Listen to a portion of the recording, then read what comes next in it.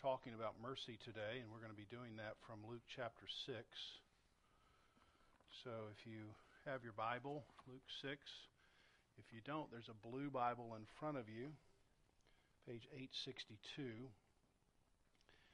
And also going to read and reference two other passages, Romans chapter 5. So Luke 6, Romans 5, 942, if you're using the blue Bible, and 2 Corinthians 5, 966. Luke 6, Romans 5, 2 Corinthians 5. This passage in Luke's very important and particularly practical for everybody who's a disciple of Jesus. And for the next few weeks, let's think of ourselves as wrestling with the text, including myself, and asking questions like, how does this apply to my specific situation? Because this is a text that has to be individually digested.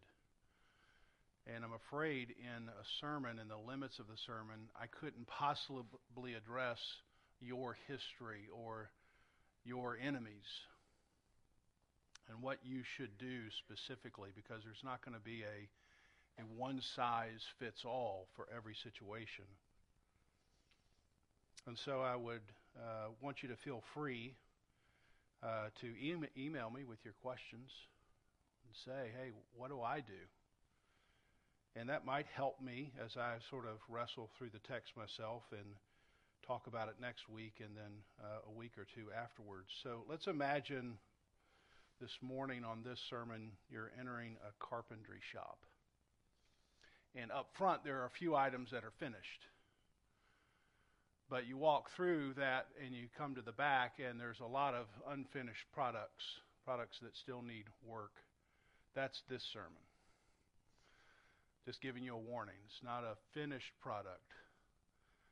And you'll see why just with the text and the applications for it. Luke chapter 6, beginning in verse 27. But I say to you who hear, love your enemies.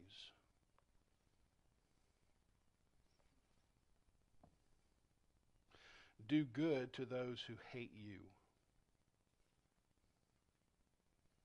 Bless those who curse you. Pray for those who abuse you. To the one who strikes you on the cheek, offer the other also. And for the one who takes away your cloak, do not withhold your tunic either.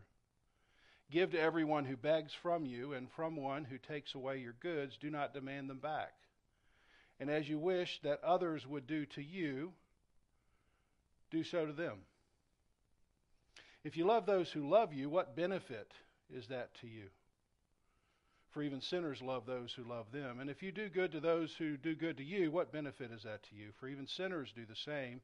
And if you lend to those from whom you expect to receive, what credit is that to you? Even sinners lend to sinners and get back the same amount.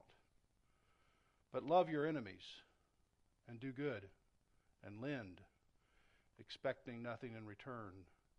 And your reward will be great, and you will be sons of the Most High.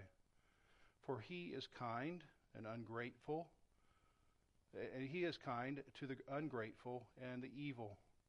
Be merciful, even as your Father is merciful.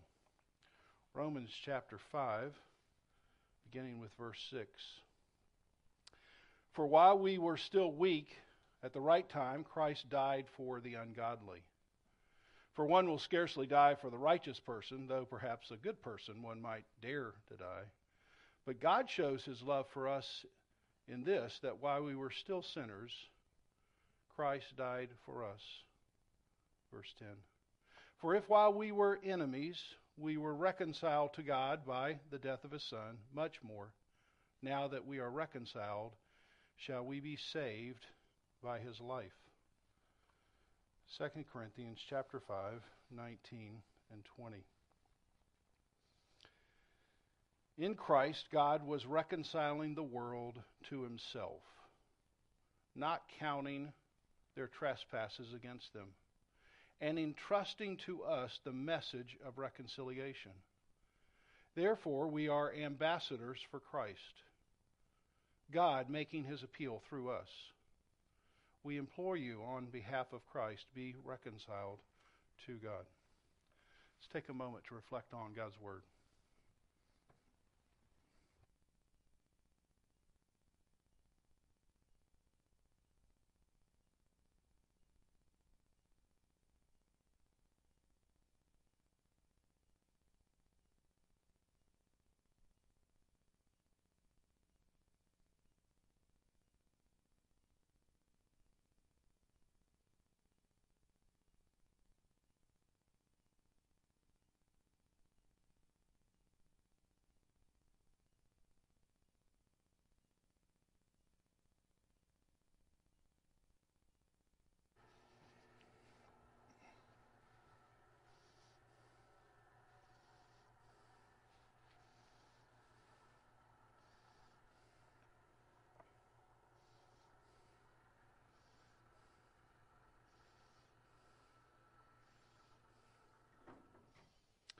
Robert Smalls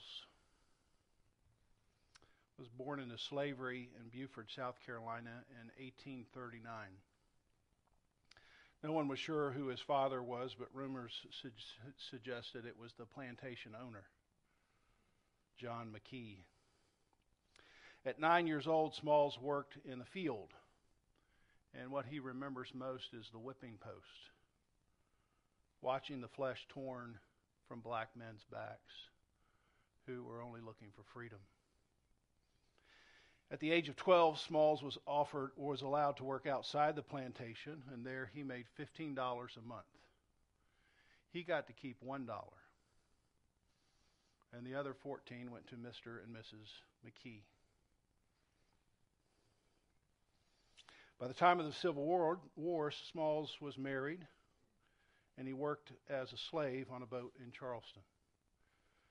Smalls and the other slaves were working the ship, and each day they would see the Union ships, the blockade, sitting just off the coast of the Charleston harbor,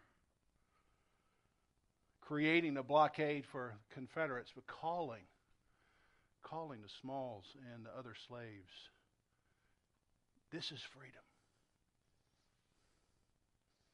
Just before dawn, May 13, 1862, Robert Smalls and a crew of fellow slaves, while the captain and the other white crew members were asleep ashore, they slowly slipped a cotton steamer off the dock in the Charleston harbor. He stopped once to pick up his own family and family members of the other slaves, and they slowly navigated their way through the Charleston harbor. Smalls knew how to steer the ship, so he doubled as the captain.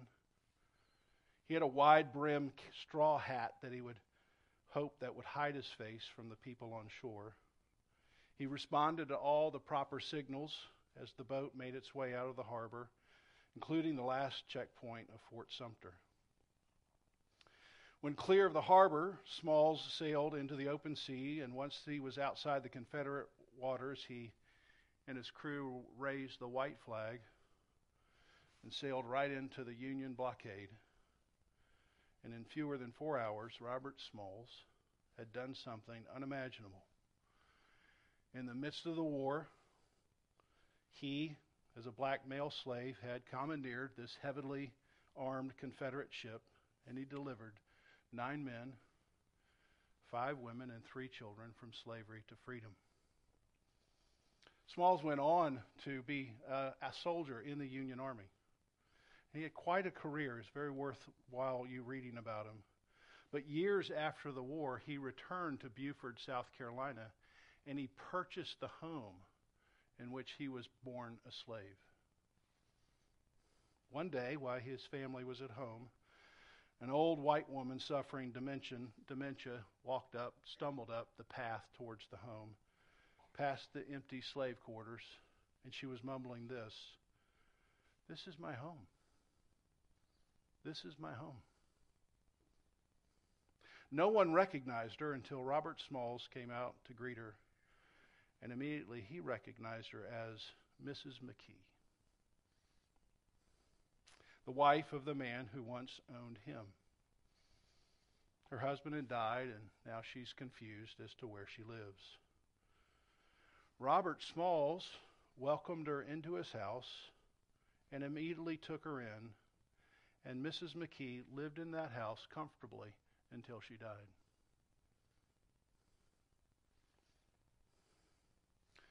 Wow.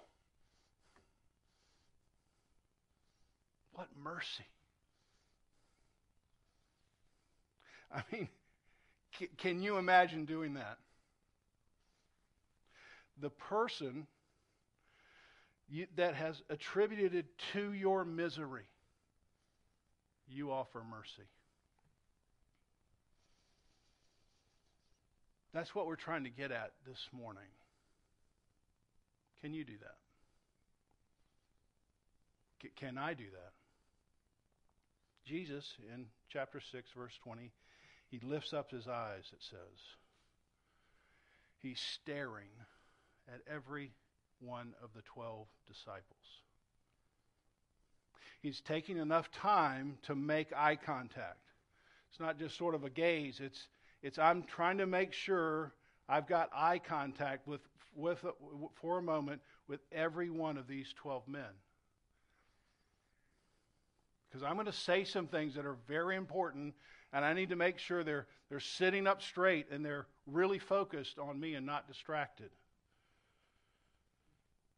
And with that, he unfolds a distinctive mark of discipleship, which is mercy.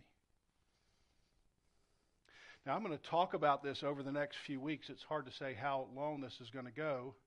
But this morning, I want to try to address this distinctive mark in 3 categories, let's say. First, the big question. Second, beware. And third, be active. The big question, beware, and be active. The big question, let's look back at verse 35. But love your enemies and do good and lend, expecting nothing in return, and your reward will be great. And you will be the sons of the Most High, for he is kind to the ungrateful and the evil. Be merciful, even as your Father is merciful. As a disciple of Jesus, when I read these verses, my big question is, how? I mean, I see it. I'm educated enough to understand it. But how? I mean, how do I do that? I have real enemies. And when I think of these enemies, my first response doesn't seem to be loving or lending. So how is it? How do I summon the strength? Where do I get the emotional fuel to love somebody who's an enemy and do good to them? What's the fuel that I'm using to be kind to ungrateful and evil people? Where does that come from? I think the answer to that question is verse 36. Be merciful, even as your Father is merciful. You might say in this verse, Jesus directs his disciples to the gas station. Like, I know you're going to ask how, and I want you to know, here's the gas station. The gas station is, you got to fill up that God has been loving and merciful to his enemies. And because he's done that and you're following after him, then you're going to be able to do the same. And so I want to ask this question. Well, who are the ungrateful enemies of God that he has been merciful to? I mean, show me those ungrateful, evil people. And who are those people? Yeah, you. Me. He's been loving and kind and merciful to me. To me. That's what has to get all the way down in your soul. That's the first big step. That's the answer to the big question. And in Romans 5, you see that Christ died for the ungodly. Christ shows us his love for us, that while we were still sinners, he dies for us. When we were enemies, we were reconciled.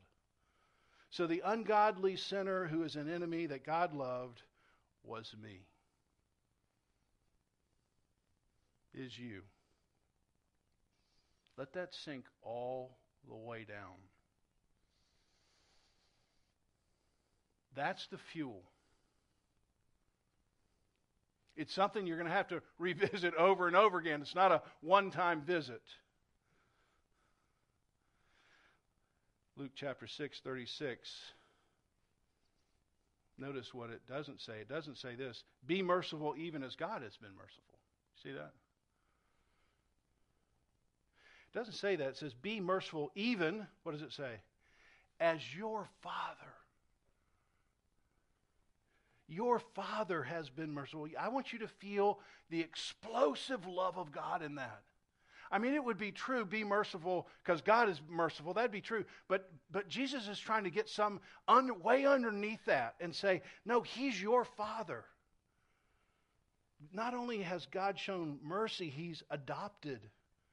He's our Father. As sinners, each of us have directly contributed to Jesus' misery on the cross. But God he's taken us back in. We wandered up the trail.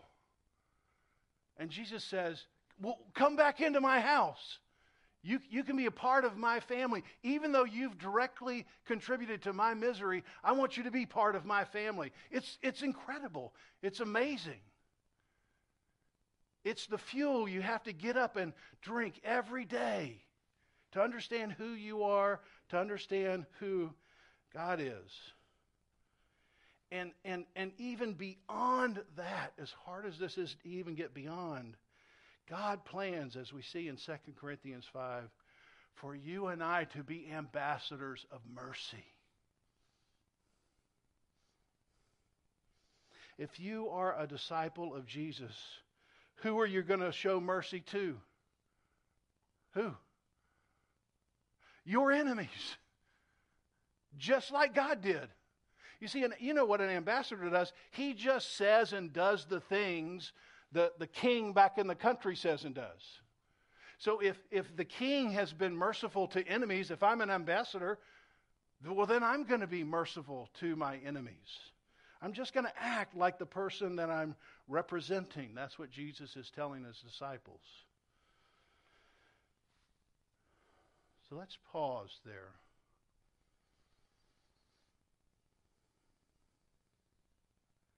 Let's take a big, deep breath.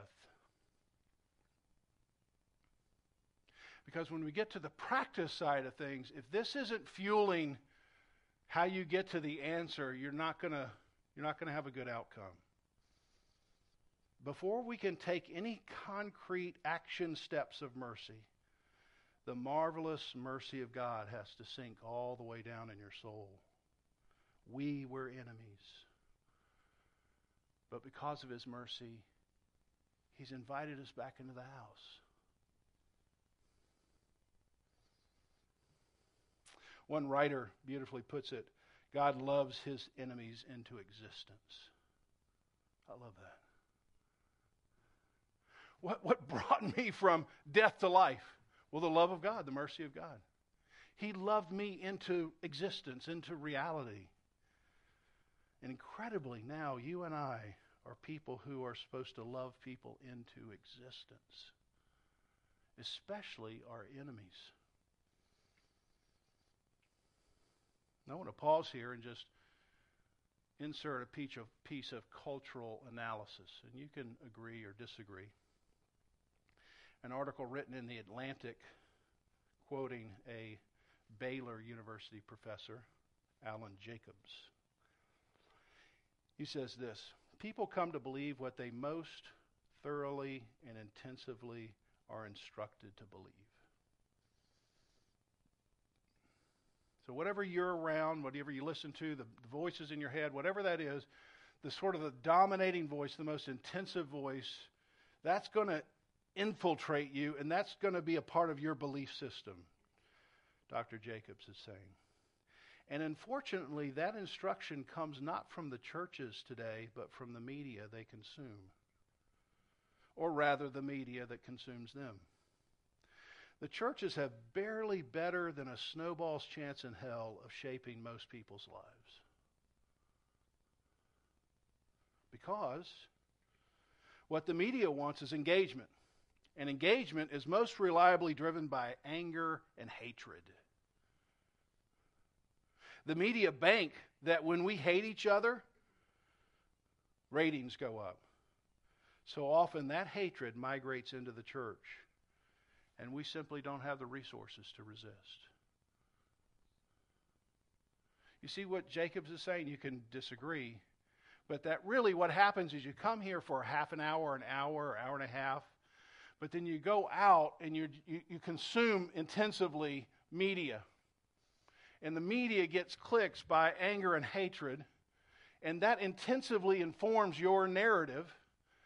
So even though you sort of say you believe this, you can't really offer out the love of Christ because you're being dominated by another voice, another narrative. I wonder if that's what you think happens.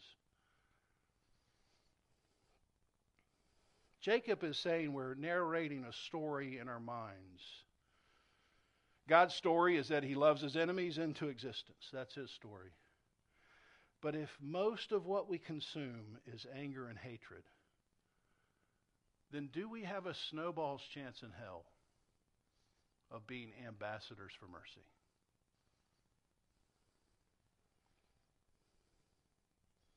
It's all part of the wood shop. I'm throwing it out there. You need to process that and think about that. Where do you get the fuel to love your enemies and be kind to ungrateful, evil people? It's by understanding the love of God, and that story you must narrate to yourself and your soul every day. If you don't do that, then let's skip the rest of it, right? Because you're going to want to get into a practical thing, and I'm just going to say the practical is not going to work out very well if you don't have the fuel. So let's not travel down a road you're not gassed up to travel down. Does that make sense? So it might be for some of us just, I got to really stop just right there. And I got to get that all the way down, and then I'll re-listen to this sermon at some other point, and we'll get more practical because let's just not get into the practice before we have the fuel. Point number 2, if you're still paying attention. Beware of credit, verses 32 through 34. Now, this isn't related to Dave Ramsey, so let's not think about that. How would you know if you're truly running on the inexhaustible fuel of God's marvelous mercy? How would you know? How would you know if you're a healthy ambassador of mercy? I think in these 3 verses, Jesus provides a little window into self-examination. Examine, he says, your current relational exchanges. And Jesus is such a skilled analyst of the human heart. See what Jesus is saying here. Look carefully at your current relationships. Are they based on the credit system? You notice it's mentioned 3 times? If you love those who love you, what benefit, the same word as credit, what credit is it to you? If you do good to those who do good, what credit is it? If you lend to those whom you expect to receive, what credit? What credit? Look carefully at your current relationships. Are they based on the credit system? Are you loving and lending and doing good for others, but secretly you're looking for credit? Beware. You might not think you're doing this. I think this is what Jesus is saying. Be careful. You can easily do this. This is sort of the natural way to move.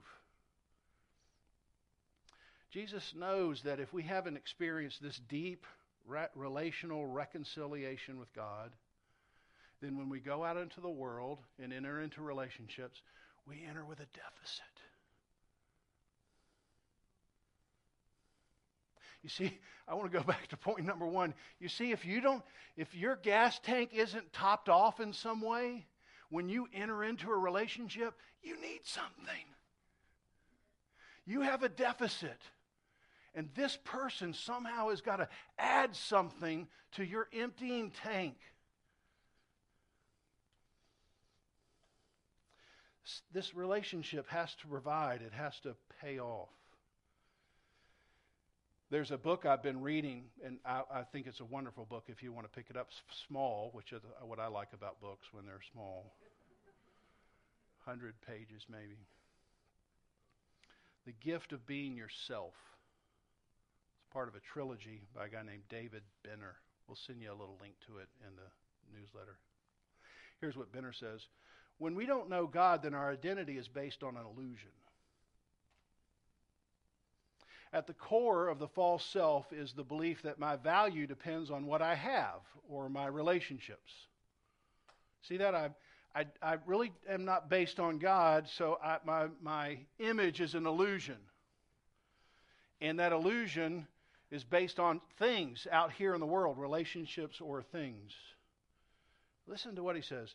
We wind experiences and relationships around ourselves like bandages in order to make ourselves perceptible.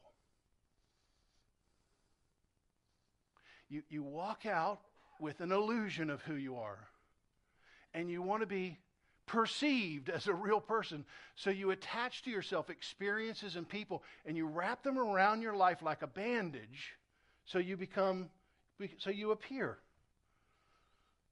As if I was invisible, he goes on to say, and can only become visible when someone covers my surface. You see that? That's somebody who has a deficit. And I need you to cover my surface because I feel like I can't be seen unless I have something or someone. So do you know yourself well enough to be honest with yourself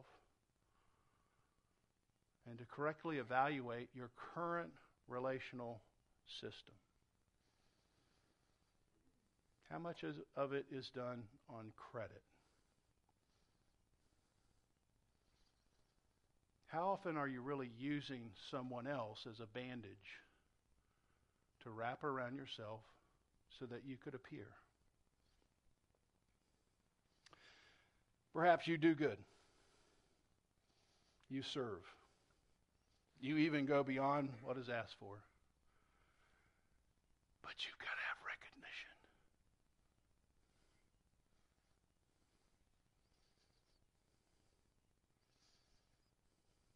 You're operating with a deficit. So your service to others is really self-service. See, it's very easy. The reason I'm very familiar with this, it's very easy to get in ministry and look like you're doing good.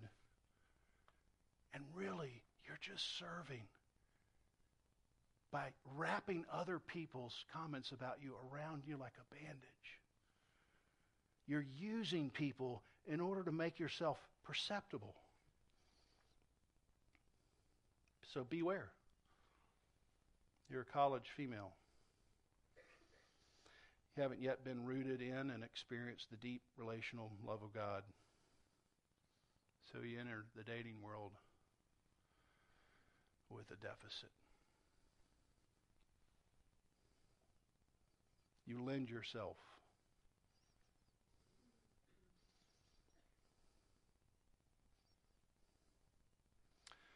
You lend yourself to young men and you're looking for credit.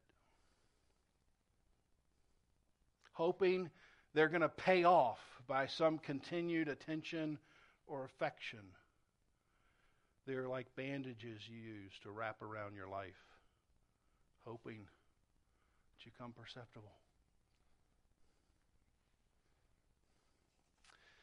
This is the year 2022. Unbelievable. 20th anniversary of Christ Community Church. We started in March of 2022. Of 2002. And I recall that very first year, a couple visiting the church. We're over at the YMCA over there. And some member walked up to me and pointed out a couple. Hey, that's Mr. and Mrs. Somebody. I mean, I didn't know Mr. and Mrs. Somebody. And they said, well, I hope they join the church. And I asked why. And they said this, and I quote, they would make us look good. See, beware. I want the church to be perceptible. I want me to be perceptible. And if other people come in that I deem as Mr. and Mrs. Somebody, then they make me perceptible. You see how that it so easily comes into your heart and mind and soul. You have to be so careful. This is why Jesus is pointing out, beware. 3 different times, beware that your current way of operating isn't a credit system, because I'm making disciples and they don't operate on that credit system. You got to throw that system out, because I'm introducing a new system, a system of mercy. It's not based on credit. Point number 3, be active. Now this is where we have more time later on, so I'm just going to sort of clip off 2 points here. You see that Jesus starts his talk with 4 commands. See that in verse 27. But I say to you, these are commands, these are imperatives. Love your enemies, do good, bless, and pray. You're going to love, do good, bless, and pray. Now let me just mention 2 of these, because I'm afraid our emotional tanks are getting too filled right now to hold much more. And then we'll circle back. Love your enemies. This Greek word is important. There's 4 different words for love in the Greek. And when you have 4 different words, you got to know which one he's talking about here, because it makes a difference. One way is called storge. That's natural affection. One is eros. That's romantic. That's where we get the word erotic, romantic affection. One is phila, Philadelphia, friendship affection. He doesn't use any of those. He uses agape. This is the love of choice. See, that makes a big difference on how you read this. When Jesus says, love your enemies, he isn't suggesting that this is going to become natural. He isn't suggesting it's going to be generated from feelings. It's not that kind of love. It's not the kind of love you fall into or out of. It's the kind of love that you choose. Choose. Choose to love your enemies. It's not natural. It'll go against your grain. It won't come from any feelings, like, well, I need to have some feelings first. Well, then that's not what he's saying. You may not have any feelings, but you have a choice. I don't know if you know this lady in this life, Eddie Hilsium, I think is how you say her name. I was not familiar with her until a few months ago. And she wrote a book. She had a diary that got turned into a book called A Life Transformed. She was a young Jewish woman in her 20s. She died in a concentration camp in Auschwitz. And not long before she went to the first concentration camp, then she got transferred and was murdered at Auschwitz. She was a writer, and she kept diaries, and those diaries more recently have been put into a print form that you and I can read. Eddie Hilsum, A Life Transformed. She has a very intriguing relationship with God.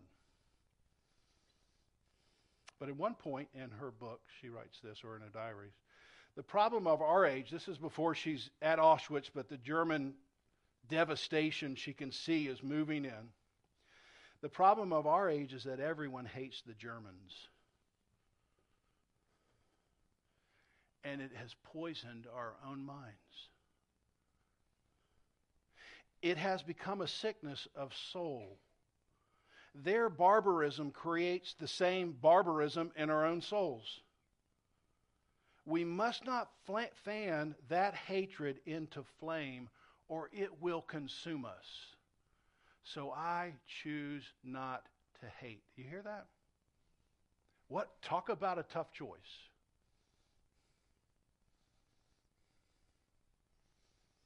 She gets on a train packed with other human beings, like cattle. She writes one last postcard, and as the train's pulling off, she stuffs it through a crack and it floats out. Somebody picks it up. This is her last words we have recorded. My Lord is a high tower. And we left for the camp singing.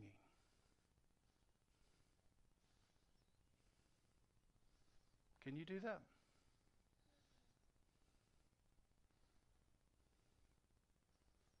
Person who's added to your misery, can you welcome back into your house?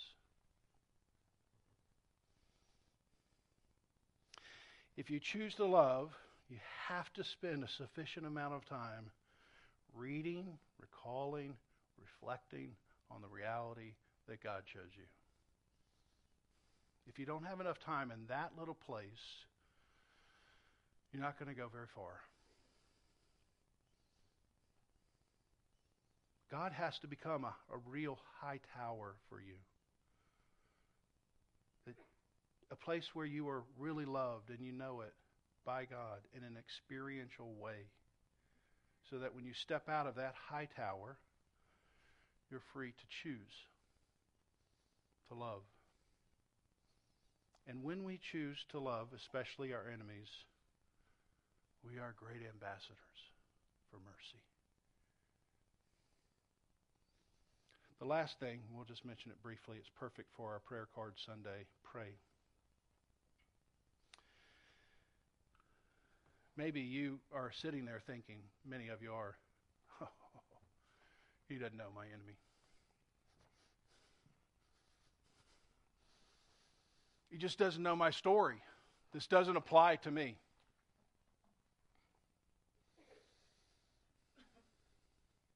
I want you to hear me say, I'm sorry that has happened to you. But if you're a disciple of Jesus, we're going to be formed by his words, not ours. And maybe you just say, I can't love, I can't do good. Okay, here's what you can start with. You can pray. That's all I can do. And that on your prayer card, you're going to put some initials, maybe some little something to remind you. You don't even want to write their name down. But it's a reminder for you that this year you're committed to just pray. Not just for them, but for you. That the hatred that you have doesn't poison your own soul.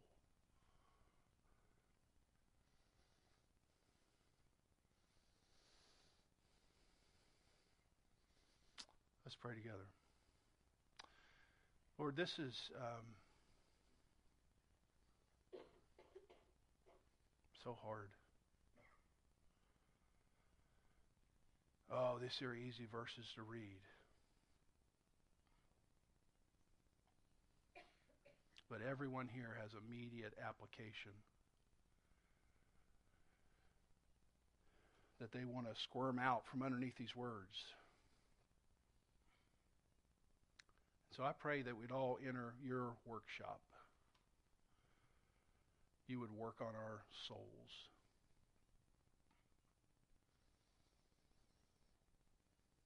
Help everyone first see themselves and your marvelous mercy welcoming them home. I pray in Jesus' name. Amen.